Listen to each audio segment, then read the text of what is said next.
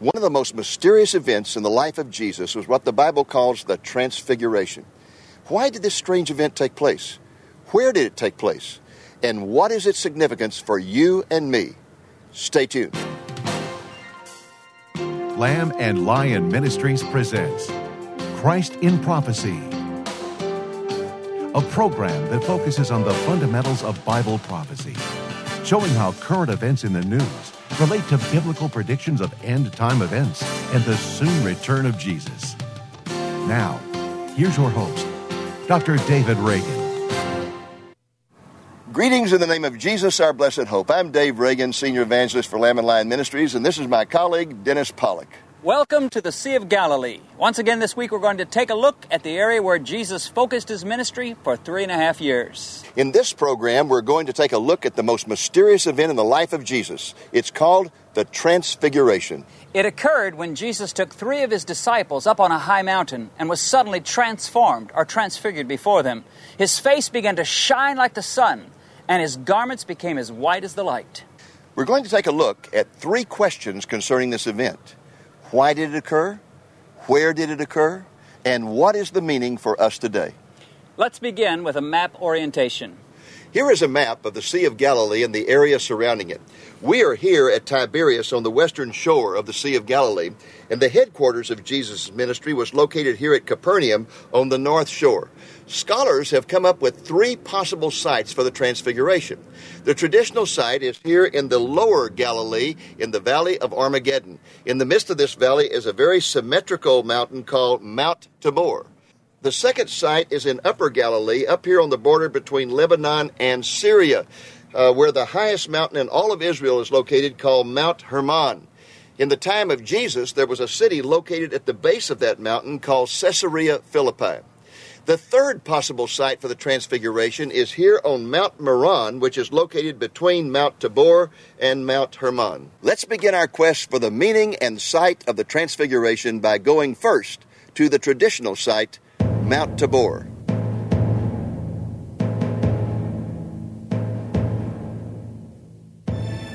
This is the Valley of Jezreel, referred to in the book of Revelation as the Valley of Armageddon.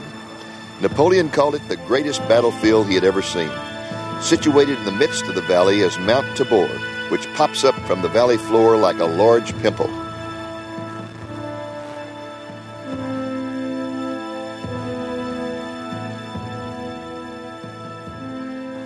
As you can see, Mount Tabor is really just a hill. Its top elevation is 1,900 feet above sea level, which means that it rises about 1,600 feet above the floor of the valley. The hill has always been an eye-catcher because it stands out so dramatically in the midst of the valley. Also, it is a beautiful hill because it is so symmetrical. Some have said that it looks like an upside-down teacup. This hill was the scene of a very famous Old Testament battle. In the book of Judges, chapter 4, we're told that the children of Israel had been severely oppressed by the Canaanites for 20 years. When in response to their prayers, God raised up a woman named Deborah to be their deliverer. Deborah was both a prophet and a judge. She summoned a warrior named Barak and told him to assemble an army of 10,000 men to go to Mount Tabor. She prophesied that this would draw out the Canaanite army and that God would give the victory to the Israelites. To say the least, this was a bold and risky plan because the Canaanites had over 900 chariots, and the Israelites, being a hill people, had no chariots at all. How in the world were people on foot going to defeat an army with chariots? Well, the Bible says the horse may be prepared for battle, but victory belongs to the Lord. Just as Deborah prophesied, the Canaanite army arrived here with all its chariots as soon as the word got out that Barak and Deborah were on top of the hill with their army. The Canaanites must have been licking their chops, but God had a surprise in store for them.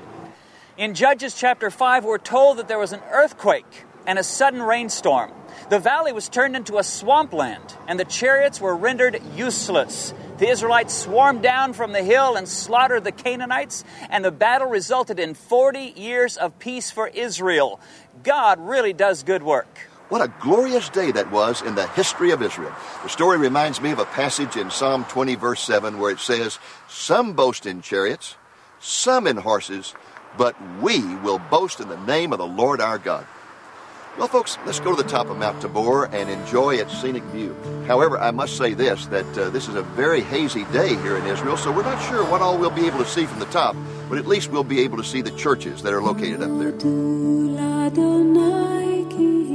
As you can readily see, the view from the top of Mount Tabor is absolutely stunning.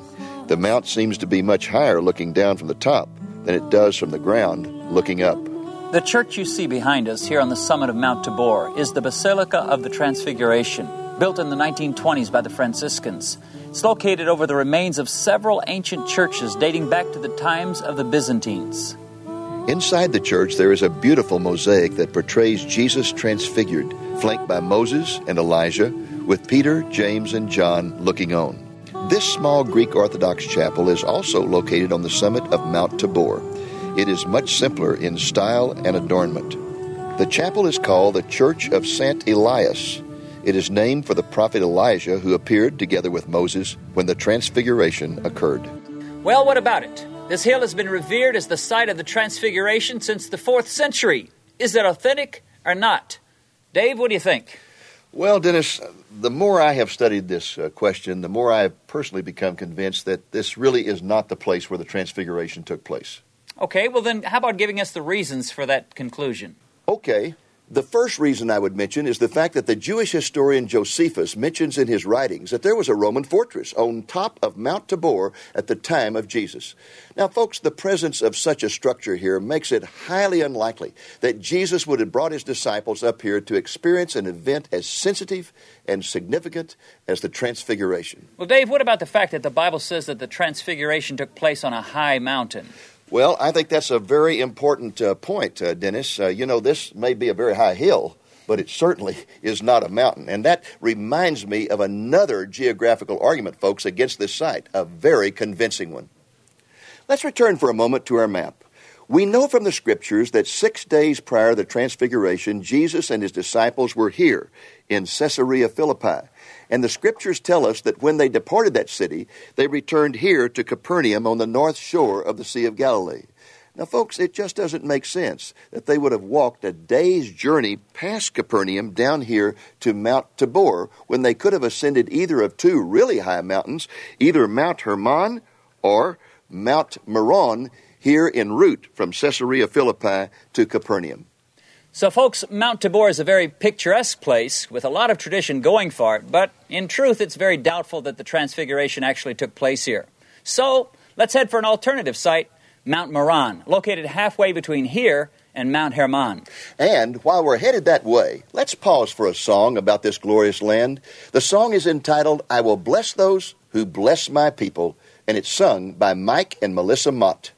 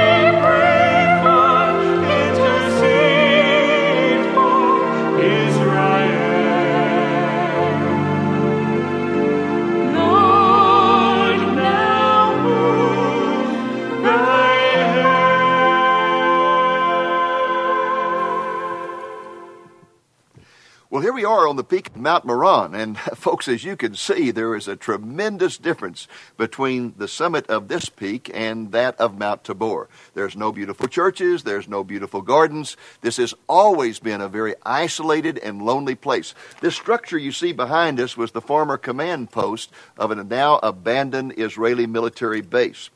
Now, before we talk about whether or not the Transfiguration took place here, let's pause for a moment to enjoy the panoramic view.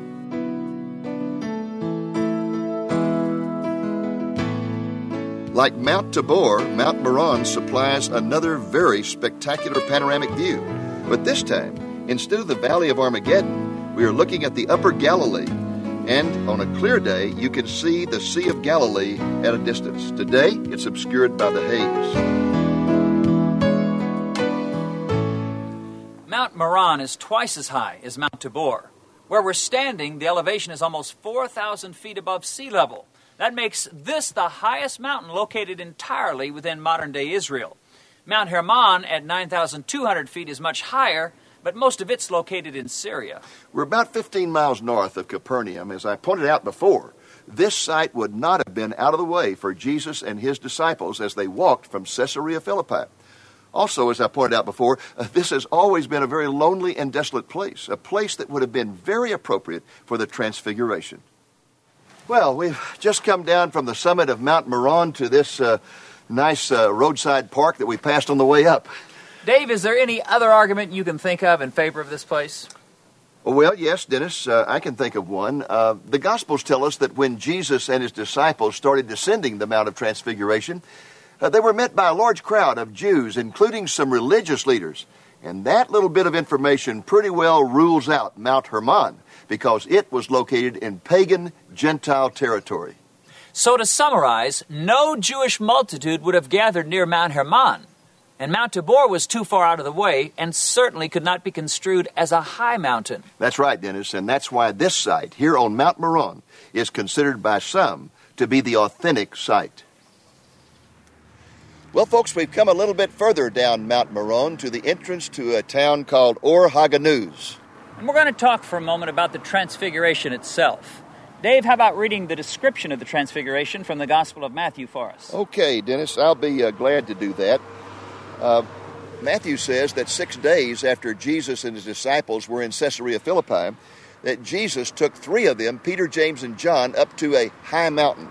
And then he says, "And Jesus was transfigured before them, and his face shone like the sun, and his garments became as white as light. And behold, Moses and Elijah appeared to them, talking with him. Peter said to Jesus, 'Lord, it is good for us to be here. If you wish, I will make 3 tabernacles here, one for you, one for Moses, and one for Elijah.' And while he was still speaking, a bright cloud overshadowed them, and behold, a voice out of the cloud said, 'This is my beloved Son, with whom I am well pleased. Listen to him.'" Well, thanks, Dave. Folks, let's consider the most obvious question that emerges from this reading. What in the world, or you might want to say what out of this world, happened to Jesus when he suddenly began to shine like the sun? Dennis, I believe that he suddenly began to manifest the glory that he left behind in heaven when he took on the flesh. The very same glory that has been restored to him now, and which he will manifest again when he returns. In Philippians 2, we are told that before his incarnation, Jesus existed in the form of God and equal to God, but that when he became flesh, he emptied himself of his divine glory, taking the form of a bondservant, being made in the likeness of men. And in several places in the Scriptures, we are told that when Jesus returns to this earth as King of Kings and Lord of Lords, he will manifest his glory again to all people. For example, in Isaiah 24, verse 23, it says that the Messiah will reign from Mount Zion in Jerusalem and that he will manifest his glory before the whole world. In like manner, in 2 Thessalonians 1:10, it says that he is returning to be glorified before his saints and to be marveled at among all who have believed. Now, Dennis, before you jump in, let me just ask you a question, okay? My question for you is this. Why in the world did Moses and Elijah appear at the Transfiguration? Dave, I was going to ask you the same question. That's what I thought. But I'll take a stab at it anyway. All right. Well, my best guess is that Moses and Elijah appeared because they're symbols of the law and the prophets. And God the Father wanted to impress upon the disciples that Jesus is greater than the law and He's greater than the prophets. And there's no doubt that the disciples needed that lesson, because when Moses and Elijah appeared, Peter offered to honor them equally with Jesus by building tabernacles for all three. Yes, Dennis, Peter started behaving in his typical compulsive way, acting before thinking. But before he could do anything, God the Father stopped him in his tracks with the declaration, "This is my beloved Son, listen to him." But let's get back to your point, Dennis, about the superiority of Jesus. Now, aren't there some scriptures that specifically confirm the superiority of Jesus over Moses and the prophets? Yes, Dave. Two of them can be found in the book of Hebrews. For example, in Hebrews 3:3, it says this, "For he has been counted worthy of more glory than Moses by just so much as the builder of the house has more honor than the house." And in another passage from Hebrews, it says God, after He spoke long ago to the fathers and the prophets in many portions and in many ways, in these last days has spoken to us in His Son, whom He appointed heir of all things, through whom also He made the world. And that brings us to the most important question. Why did the Transfiguration happen? Dennis, what do you think was its fundamental purpose? Well, Dave, I believe the answer to that question is actually pretty simple. The Transfiguration was for the purpose of emphasizing to the disciples that Jesus really was God in the flesh. And Dennis, I would agree with that completely. And folks, there is no doubt that the disciples got the point. The Transfiguration is mentioned in 3 of the Gospels, Matthew, Mark, and Luke. And although John does not describe it in detail, he refers to it in chapter 1 of his Gospel, where he wrote, "And the Word became flesh and dwelt among us, and we saw His glory, glory as of the only begotten from the Father, full of grace and truth." Peter also refers to the Transfiguration in his second epistle, where he presents a summary of the reasons for believing that Jesus was the Messiah. He states that he and other disciples were eyewitnesses of Jesus' majesty. He then explains this statement in these words, "For when He received honor and glory from God the Father, such an utterance as this was made to Him by the majestic glory, 'This is my beloved Son, with whom I am well pleased.' And we ourselves heard this utterance made from heaven when we were with Him on the holy mountain." So they saw, they heard, and they never forgot. Dennis, before we leave this special place, let's try to find an open field somewhere here in the Galilee, and I want to remind our viewers of something else that happened very special at the base of Mount Meron. Let's do it. If Mount Meron truly was the site of the Transfiguration, then near the base of it there would have been a large open field like this one, where one of my favorite stories concerning the healing ministry of Jesus took place. You see, folks, all the gospel accounts say that when Jesus and His disciples came down from the Mount of Transfiguration, they encountered not only a crowd of Jews and Jewish leaders, but also a man with a demon-possessed son. Dennis, do you remember that particular story? Sure, Dave, I remember it well. The father told Jesus that his son had been possessed since childhood, and that the demon had often thrown the boy into both the fire and the water. The father then said, "If you can do anything, take pity on us and help us." Think of it, folks. This man was speaking to God in the flesh, the one who had created his son. And he says, "If you can do anything," Jesus responded, "If I can do anything, all things are possible to him who believes." And that's when the man instantly cried out, "I believe. Help my unbelief." In response, Jesus cast the demon out of his son. I believe. Help my unbelief. Folks, that's a prayer all of us need to pray daily. Well, let's go now to the third possible site of the Transfiguration, the area of Mount Hermon.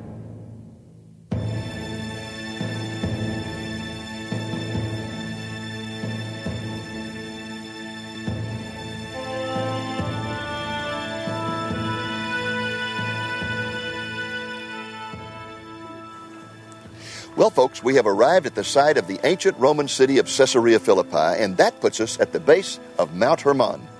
We've gone from Mount Tabor at 1,900 feet to Mount Meron at 4,000 feet, to Mount Hermon that rises above us to a height of 9,200 feet. In the area where we're standing and behind us is where Caesarea Philippi was located. The city had a wonderful water source because this is where the headwater of the Jordan River is located. Let's take a look at that site. As the snows melt on the top of Mount Hermon and the water comes down the side, much of it goes underground, and then suddenly it just springs out of the ground right here at the headwater of the Jordan River. And from here, we're 25 miles north of the Sea of Galilee, and we're only 45 miles from Damascus, the capital of Syria. This beautiful site was named Panias by the Greeks when this area fell into their control about 300 years before Christ. They named it that because they believed that one of their gods named Pan was born here in the cave that stands out so prominently at this site. Pan was their god of nature. Today, the site is called Banyas, which is the Arab way of pronouncing Panias.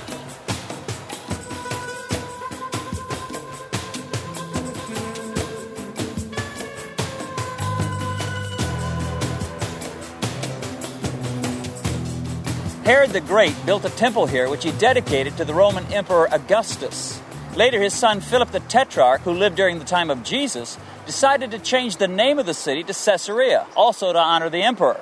But since there was already a port city by that name, he ended up calling this city Caesarea Philippi. The point is that by the time Jesus began his ministry, this site was known far and wide as a center of pagan worship, a place where both Greek and Roman gods were honored. And that's probably the reason Jesus brought his disciples here. He most likely wanted to contrast himself as the one and only way to God, as opposed to the array of false gods that were worshipped here. So standing in this area, surrounded by false gods, Jesus asked his disciples, "Who do people say that I am?"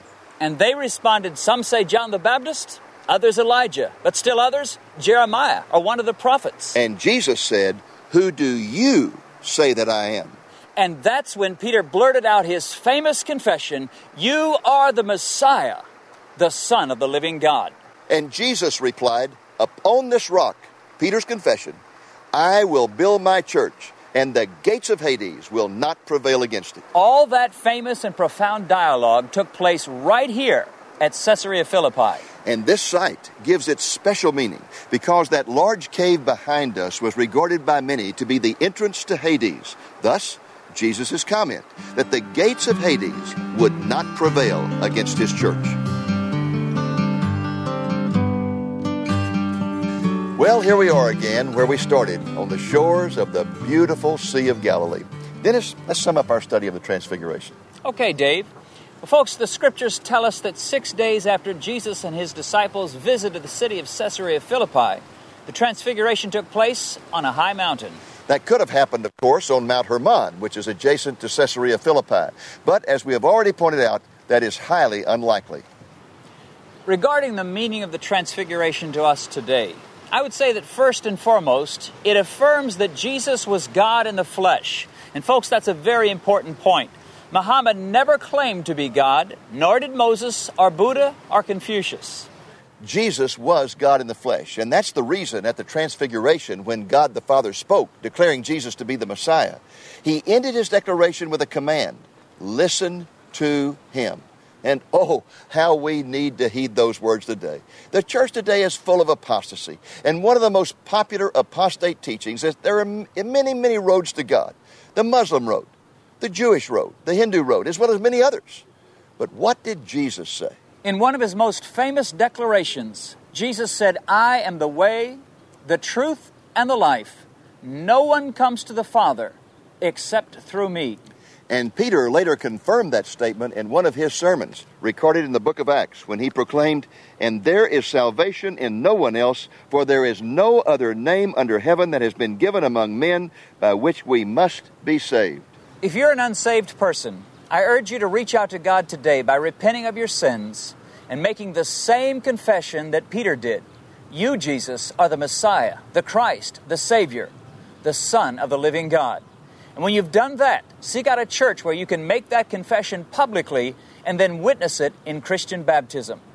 Well, folks, that's our program for this week. We sincerely hope this program and all our programs about the Galilee of Jesus have been a blessing to you. Until next week, the Lord willing, this is Dennis Pollock saying shalom from the Galilee. And this is Dave Reagan saying, look up, be watchful, for our redemption is drawing near. Shalom from the Galilee.